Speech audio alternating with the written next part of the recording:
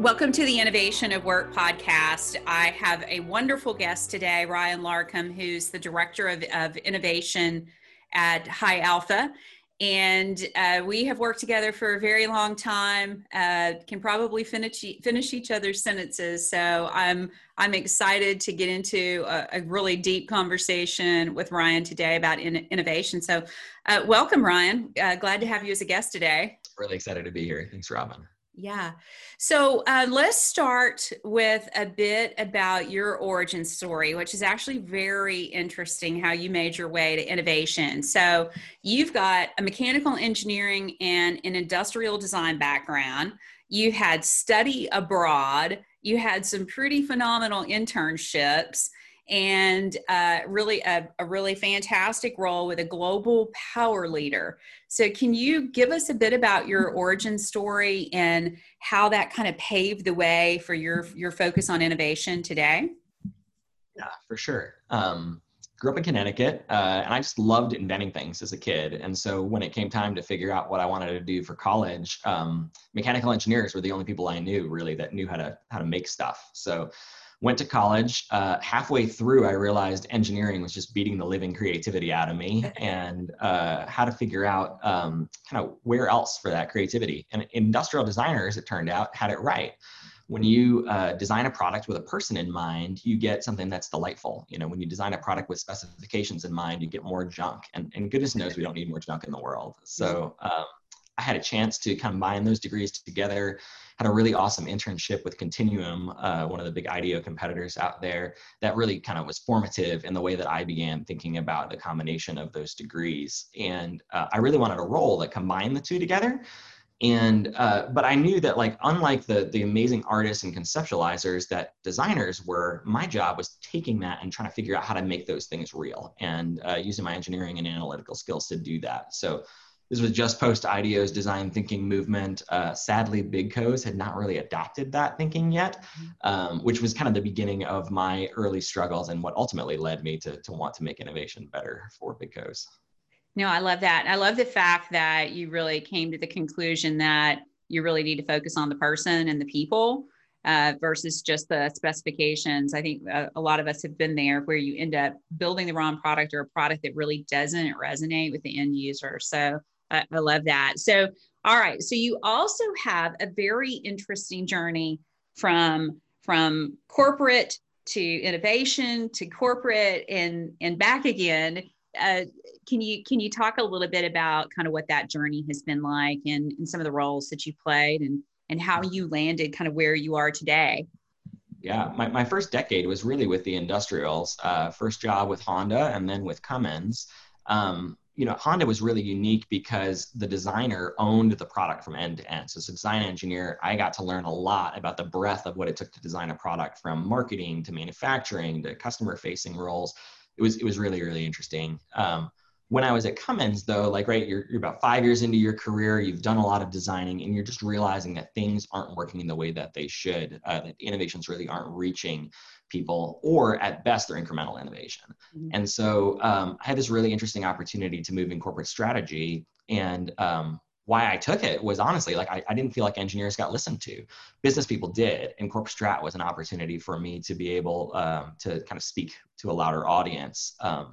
Ironically, I kind of learned a totally different set of things while I was in corp strat, which was that, I used to think, engineering and industrial design was kind of my intersection, right? Making products that people love. Right. I also realized, though, that most folks didn't know how to create something from nothing, period, kind of irrespective of background. And so while I picked up a ton of new business skills, what I realized for myself was just that I could create net new things instead of operate existing businesses. And so that was really what kind of set me on the trajectory of creating net new things for corporations. So had this really cool inflection point where High Alpha was forming, right? One of the early days, I was employee number 6, and they really gave me the sandbox to play in. They said, hey, we need to create 12 new companies in the next 3 years. We got to figure out a way to go do that. And so I was able to put to the test a lot of the theories and theses I had seen from not just my roles, but then my internship before that, of what worked and what didn't around innovation, and really develop this process for moving from idea through company, right, over time. at the end of the second fund of High Alpha, we had really gained or first fund of High Alpha, really gained a lot of conviction around this idea of entrepreneur plus idea equals a really, really cool company. Felt like corporations needed this too, right? R&D and M&A just aren't working for corporations in as meaningful a way as they used to. And we ought to help corporations to start new startups. And it was through one of those early corporate partnerships with Allegion that I kind of fell in love with their CEO's vision of knowing companies, their companies' customers better, and then delighting products and processes for their people there. So I decided to jump over to Allegion to help lead their innovation efforts there as well. So back and forth, right? Like the cool opportunity for me was like, could I take what I had learned in High Alpha with my background for innovation and then apply it in the context of a traditional size big company? Yeah. And I did. We had 6 really, really good months. COVID, unfortunately, created a premature halt to most innovation activity in the world. And so that was a disappointment. But I think the exciting part of coming back to High Alpha Innovation now is that I get to partner with corporations of all sizes and shapes and really help to up-level them with respect to how they innovate. I also am able to stay a little bit more on the edge of innovation, right? The bleeding edge of what it is to launch new companies, rather than perhaps like in the center of the core where I began, which is like, how do you move innovation forward inside of these really, really big goes? Yeah. Oh my goodness. There's so much to unpack there. Well, let's start with kind of High Alpha Innovation. What is high? Maybe we start with what is High Alpha? What is High Alpha Innovation? Can you give us some insight into kind of how you guys operate and maybe even if possible, any insight into what you're currently working on?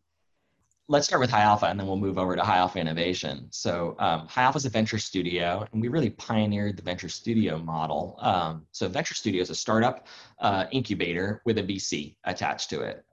Startup incubators have been around for ages. There's some really notable ones in science and BetaWorks and Idea Lab and a number of others.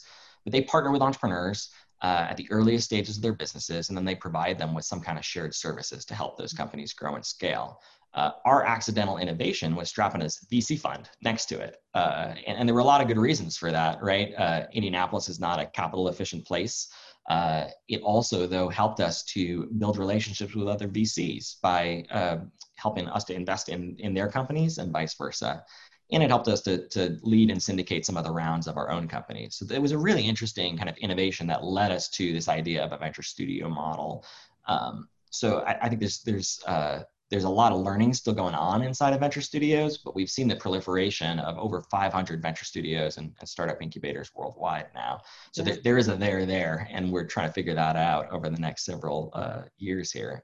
High Alpha Innovation spun out of High Alpha almost in response to the innovator's dilemma. You think about venture studio models, they raise a fund that lasts for 3 to 4 years at a time.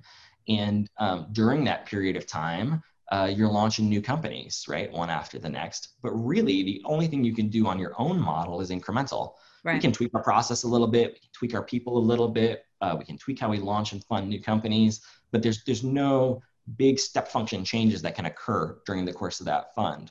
At High Alpha Innovation, what we're looking at is starting 10 new venture studios over the next 5 years and partnering with corporations and organizations of all kinds to launch 100 companies in the next 5 years.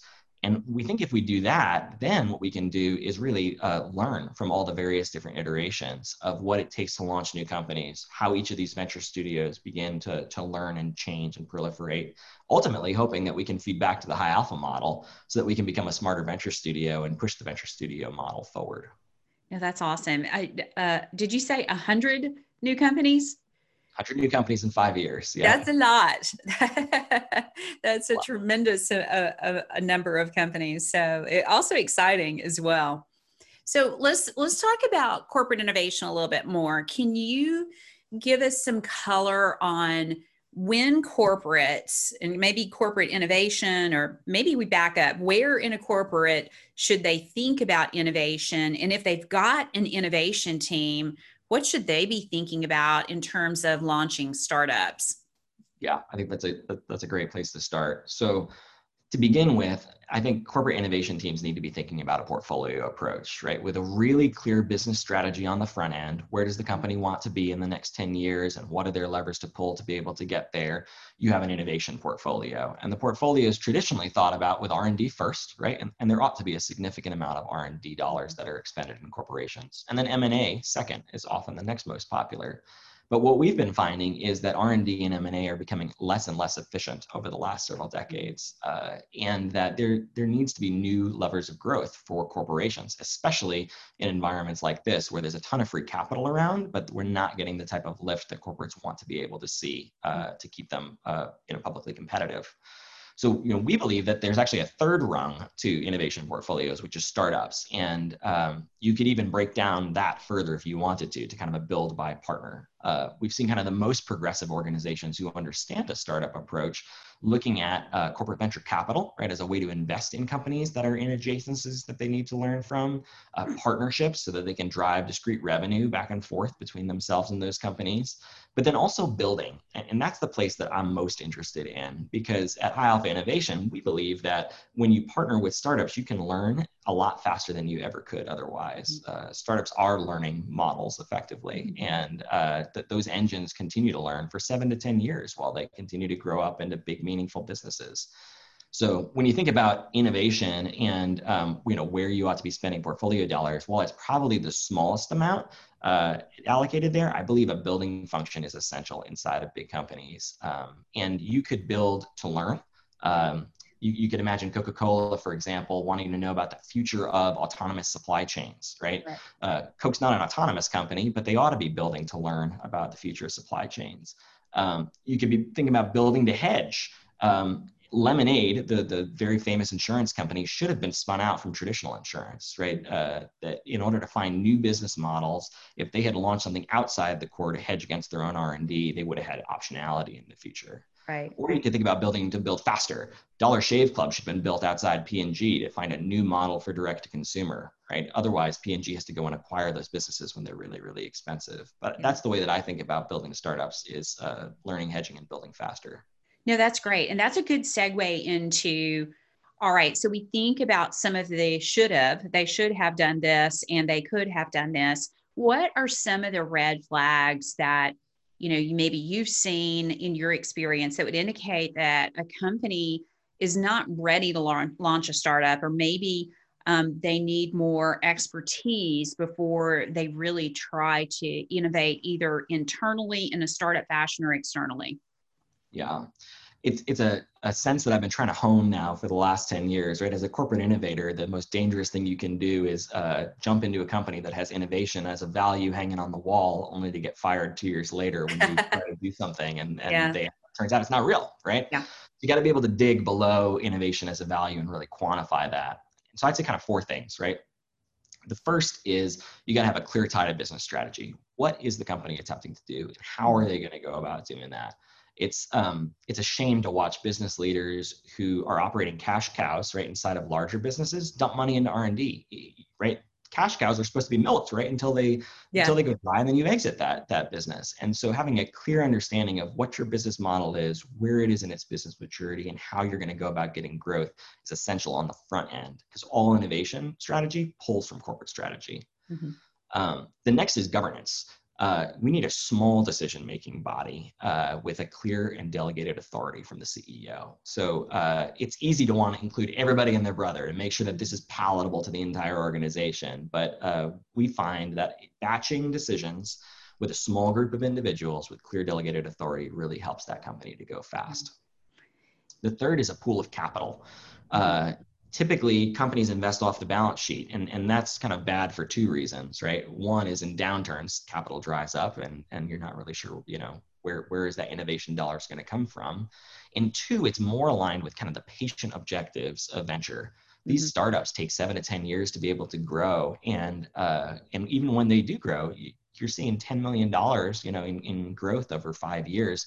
Company leaders are like, I operate business units that are 100 million or $1 billion. Exactly. Yeah. Right? You need to wait for those long-term gains. And so investing out of capital rather than balance sheet helps to create a better sense of alignment and make sure that the CFO doesn't wake up one day and say, no more. Right. Right.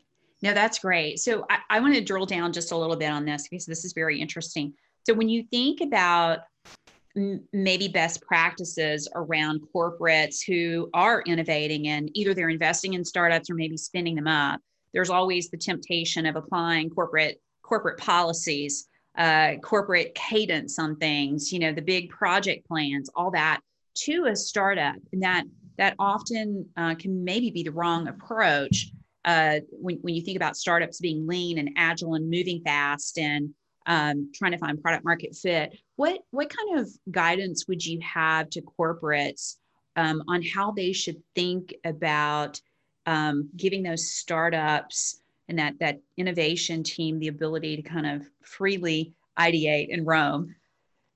Yeah. So we believe that when you're learning in areas that you have not learned before, startups being out rather than in is the most efficient way to do that. Mm-hmm. And it's a very different muscle, right? Corporations are used to deliberate strategy. They know where they are, they know where they're going, and McKinsey or some other management consultant helps them to traverse that because they've had the experience of doing it 25, Right. 50, 100 times.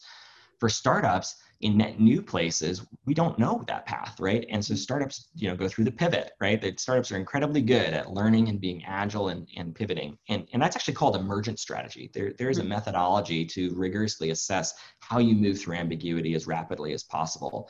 And corporate leaders aren't kind of gifted with that by the nature of their time. And so what we try to do is structure it as best as we can to make sure that the startup is as far from the corporation as possible.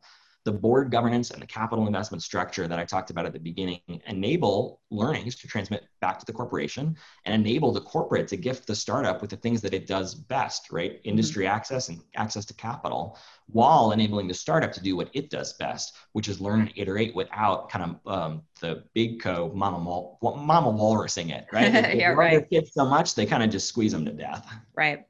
Yeah. So what about the scenario where kind of corporate is investing in something that could potentially be M&A strategy for them maybe down the road, or again, it advances, like you gave the autonomous vehicle example. It's something that would advance the company's corporate strategy. What kind of guidance do you have and thoughts do you have around maybe something that could be helpful to a company, but maybe isn't in that core portfolio? Is that something that how should corporates think about pursuing those types of startups or those type of innovation opportunities that may not be in their wheelhouse? Yeah. So, beyond the core strategy, you've got adjacencies and transformative spaces, right? Net new markets, net new business models to access those. And so you want to have a portfolio, obviously skewed towards the core, but a portfolio of other ways to access those more adjacent transformative types of innovation. And the way that we think about it is how imminent do you need to have access to that innovation, right? It kind of drives your strategy, right? If you need to be able to transform your business model into an adjacency in the next 1 to 2 years, well, M&A is your only option. Right. You ought to be looking toward to having a really big funnel for M&A and engaging with companies along that way. Now, that may not be the most capital efficient option, by the way, either, right? Valuations are soaring still in privately held companies, but sometimes you need to pivot quickly. If you have time to learn, though, we think there's a lot of ways that you can learn, right? We talked about corporate venture capital as a mechanism for investing, partly to get the upside, right? Partly to have some board access and learn and transmit learnings back to the organization, right. And partly to be able to create strategic partnerships. Yeah. And that's kind of the next most imminent, right? CVC yields great returns in the 3 to 5 year window. But if you've got 7 to 10 years, I don't think there's anything better than building startups, because if you will launch a fleet of startups in the adjacencies that don't currently exist, that your company can't get access to, whether because of M&A or CVC, then you can really learn in a patient way and then have a slower path toward transformation, which is ultimately one that's a little bit more sustainable. Got it. Well, let's bring this back full circle to high alpha innovation. So for you guys, you can help that corporate build that venture studio. Is that correct? That's really kind of the goal, or one of the things that you guys do. Yeah. Venture studios and then helping start startups as well. Gotcha. Yep. good So options. when you think about how you guys can help a company build that venture studio, then kind of everything we've talked about, you guys are there to help companies figure that out, because it's not necessarily easy. And kind of to your point, there isn't always that expertise within a company on how to do this. It requires some experience and some skills that if companies were to leverage you guys, then they can move faster. Is that kind of the idea behind High Alpha Innovation? Yeah, yeah. So we've externalized High Alpha's venture studio model through High Alpha Innovation. We want to partner with organizations of all kinds, corporations, also universities, city governments, and there's a lot of different ways to use a venture studio. But yeah, the big idea here is if you want to create a muscle for yourself Mm-hmm. where you can throw off a bunch of startups and learn in adjacencies, the best way to do that is through an external venture studio. Because to your point, you don't necessarily have those skill sets inside, but it Right. is the kind of magical chocolate and peanut butter of bringing corporations and startups together that makes it work. So High Alpha Innovation helps corporations do that.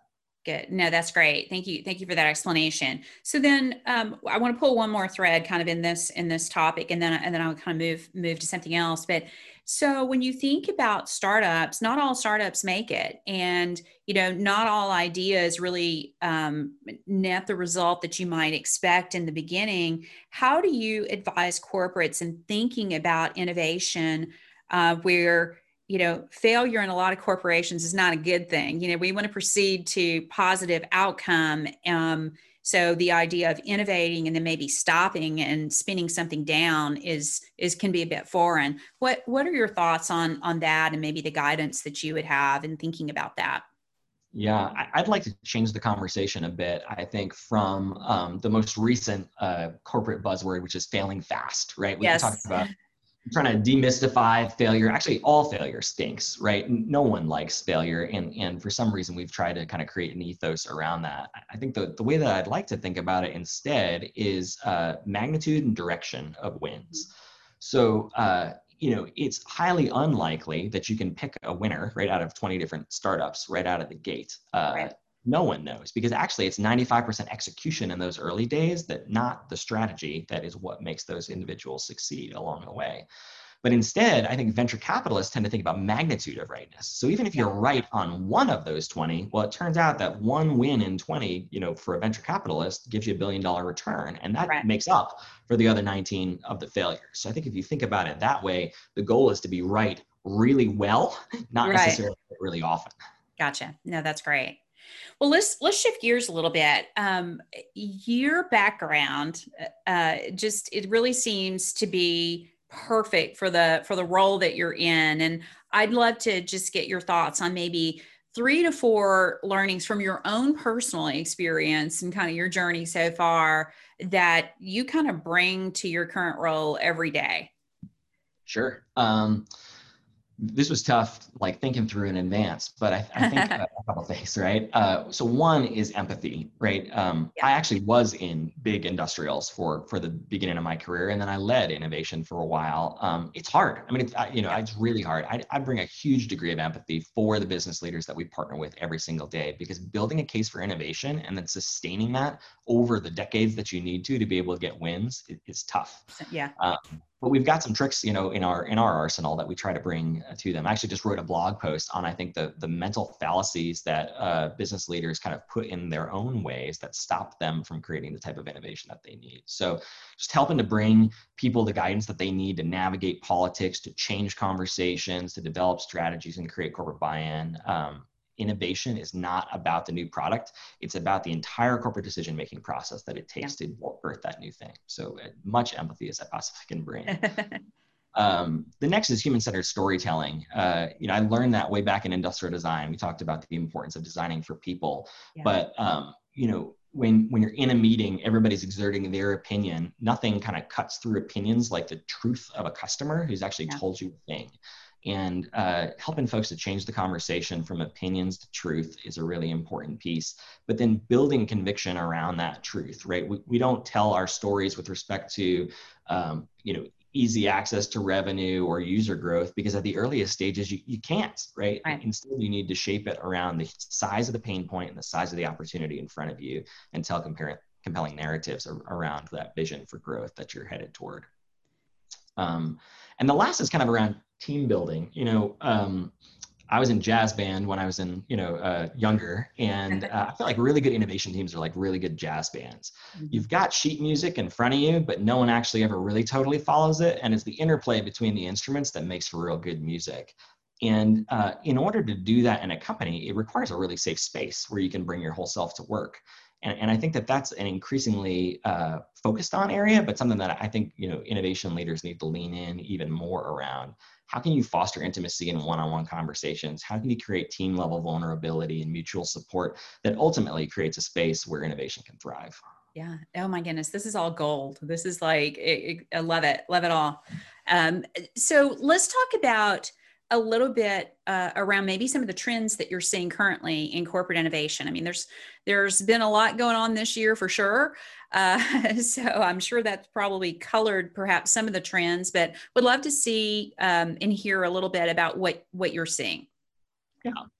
I mean, first, right, COVID has created this like massive rift, right, that's occurred, right, as when you see something that you've never seen before, the only way you can lead is through values. And so people's values have been exposed very, very clearly in this period of time. And a couple of rifts, right? One is the idea of cost cutting versus innovating, which helps to lead to better company growth.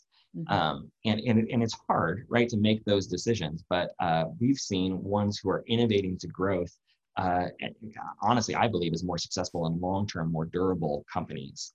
And inside of companies like that, you've got folks not peanut butter spreading, right, the cost-cutting measures, but instead getting a real clear perspective on what the future of the industry is and putting their bets behind one or two racehorses that they think are going to win.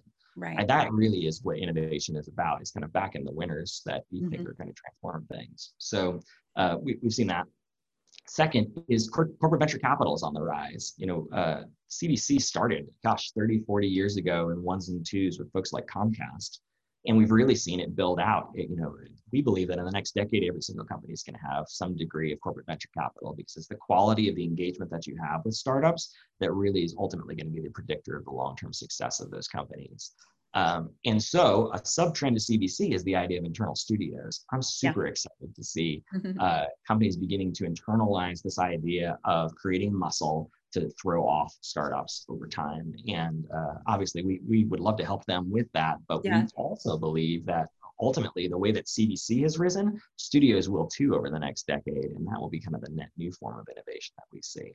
Yeah, no, I love that. And I think when you think about companies that have innovated, the ones that come to mind for me, when you think about this year and COVID would be, the companies that pivoted to make ventilators or to make, the protective gear that's needed, or maybe even just figured out a new way to do business where, especially for brick and mortar, where they had, they're shipping things now, they're providing a new level of customer experience. So those are some pretty amazing examples of companies who perhaps didn't normally move as fast as what we have seen them move, but were, the tailwind of COVID and the requirement of COVID really caused a lot of change that seems to perhaps maybe have a number of positives for those companies. So it'll be interesting to see how those companies continue to transform. Yeah, necessity is the mother of innovation, right? Oh, And absolutely. we try to create forcing functions to force companies to do it, but there's kind of nothing better than an outside force that change, that causes that huge change. Yeah, absolutely. Well, so I want to shift the gear just one more time. So as we've worked together on Anvil from the early days as Anvil was, an idea, and really before the idea, maybe even just a concept. And, we're super passionate about digital transformation for the frontline worker, getting, off of paper specifically for workers that are in those highly dynamic and hazardous environments. And when we look kind of across the board today, you can look at any industry, and the frontline workers often are still filling out safety paperwork, digital work permits, pre-work assessments, you name it, largely still on paper for a lot of companies, kind of despite the fact that we have workers with mobile devices. So what kind of advice would you give to companies around digital transformation and the opportunities they have, whether it's safety or something else, to get off of paper and to really put some smart technology in the hands of the frontline workers? Sure. So one, I want to start with the frontline workers, and then two, on digital transformation more broadly. For the frontline worker, my view was shaped in my first years at Honda. They Mhm. had this really compelling principle called Sangen and part of that meant that the people at the front line know the most. You spent your Yes. first 3 weeks at Honda on the manufacturing line assembling cars, right? I was an R&D engineer, and I also had a fronts just like everybody else. But those are the folks who know best, right? And when you go to that source of people for information, you see all of this knowledge that's so rich and nuanced. And I think corporations tend to disregard that tacit Yeah. knowledge, right? And unfortunately, that knowledge is by and large retiring over the Hmm. next kind of 5 to 10 years. So how do you get to that? At the same time, you've got a young workforce, right, coming in, huge Yeah. expectations of technology. And I think companies could co-design with them in mind rather Yes. than just pushing down solutions on high. And that's what I really love about Anvil, right? Like when Yeah. y'all started, you went to the workforce and you said, hey, here's an idea on a piece of paper, right? What do you think Right. about this? And iterated together. And I think the most compelling kind of quote back I heard, right, was, you're the first people who ever asked us what it is that we needed, right? Yeah. And I think that's a very, very different way about engaging your workforce than most others are. What's unique is, like, from a venture capitalist perspective, like up a level, like there's so much richness of information that's captured in these folks that just can't get out, and Right. creating new avenues for conversation between frontline workers and corporate carpet walkers, as they say, Yeah. is a huge opportunity inside of technology to unlock that communications channel. Yeah, and it's thanks for sharing that. And I think for us, that early design focus with that frontline worker, it's truly paid off. We still have tremendously high engagement. Workers like to use the product. They want to use the product, and then we get a pull within a company of, why can't I have this too? Which is what you want. But it just kind of goes back to, if you think about people first, then products and solutions can be adopted and really kind of drive tremendous change and ROI for companies. So we continue to be passionate about that. Yeah, when you talk about digital transformation, I think that's the heart of it, right? Yeah. Digital transformation is a long journey for companies, right? And it's not Mhm. going to happen overnight, especially during downturns like this. But to prioritize one or two things that give incredibly high ROI, that your workers are clamoring for and don't want to give back, and that have a really high rate of capital return, right? So 6 months of, I invested and now I've got ROI. I Yeah. think really smart innovation leaders are spending their chips on the fast opportunities for transformation, as Yeah. well as the balanced long-term ERP integrations. Right, right. No, that makes total sense. Yeah, and I think today you really have to be thinking about the frontline workers for all the reasons that you mentioned, whether it is because we've got, retiring, very smart and expert workforce, the fact that, we have technology and the capability of really kind of changing that experience for the frontline worker and capturing all that rich data. And then, that COVID has really kind of forced companies, you have to really think about, gathering information on a piece of paper doesn't make sense anymore when, you maybe can't get that paper and you don't have a system for that. And you need this real-time information. So lots of opportunities that present themselves, and lots of some reasons for companies to move. So, all right. So last question. And we think about innovation, I'm sure with all of your experience, you probably have a vision for where you would like to see innovation go, and maybe a wish list for what you would like to see in your lifetime. What would you like to see happen, and why is it important? Sure. I think when I got into innovation, it was really out of my own pain points, right? Like the poor UX of products and process just drives me nuts. And I think that's kind of me and my own personality type, right? But as I started to look around, I think that poor UX, intentional or unintentional, usually unintentional, right? Mhm. It robs people of their most precious resource, which is time. Yeah. And it's a real shame to me to watch companies, mostly not through poor motivations, just lack of intentionality, to slowly eke out at other people's time. And Yeah. worse, I think actually the most poorly designed experiences disempower the poor and marginalized in our society. If you've Mhm. ever tried to take public transport from one place to another, you will know exactly how bad Yeah. and processes are.